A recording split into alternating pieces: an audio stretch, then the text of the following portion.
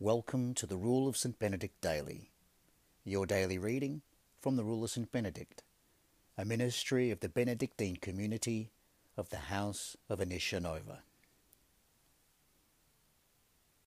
Today's reading from the Rule of St. Benedict comes from chapter 48, the Daily Manual Labour, verses 1 to 9.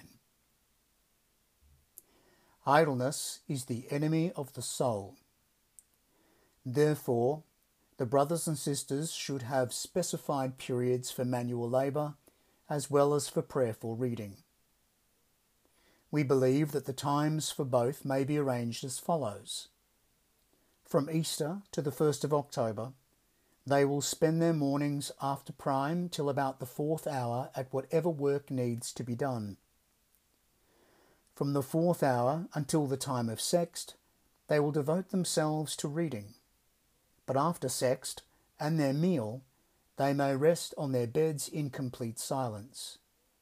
Should a brother wish to read privately, let them do so, but without disturbing the others.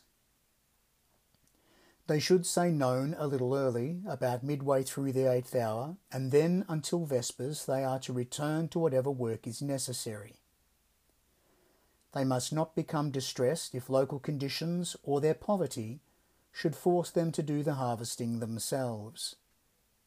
When they live by the labour of their hands, as our fathers and the apostles did, then they are really monks. Yet all things are to be done with moderation, on account of the faint-hearted. You've been listening to today's portion of the Rule of St. Benedict, read to you by a member of the Benedictine community of the House of Anicia Nova. For more information about the House of Anicia Nova, who we are, and vocation with us, please go to houseofanicianova.org.